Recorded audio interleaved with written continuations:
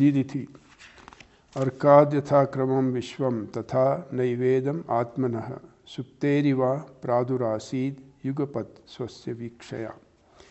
If from the sun in graded succession this world came, such was not the case at all.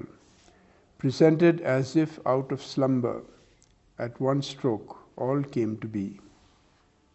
Word meaning: Idam Vishwam, this world, Arkat, from the sun, Yatha Kramam, as in graded manner, Pradurasid iti chet, it is manifested, if it should be said, Tatha na eva, thus not at all, Idam, this Jagat, Atmanaha, from the self, Swasya, by its own, Vikshaya, regard, that is, will, Suptehe iva, as if from sleep, Yugapat, at one stroke, Pradur asit, it came to be. Commentary: if it be said that this world came to be in gradual steps out of a primordial sun, we say it is not so at all. From the self, as if from sleep, all came into being at one stroke.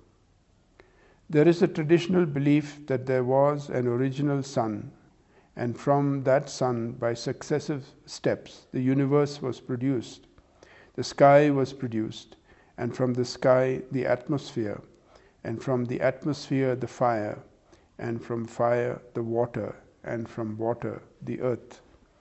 This view is not correct. This world, with all its features that we experience in practical life, came by the willing of the self out of the self, coming out together all at once. Before creation, the self had the character of being itself or alone, Kevalam. Then, when one wakes from deep sleep, Sushupti, the whole world becomes presented all together. In the same way, at the time of creation, by dint of the will of the self, all is manifested together and projected from out of the self.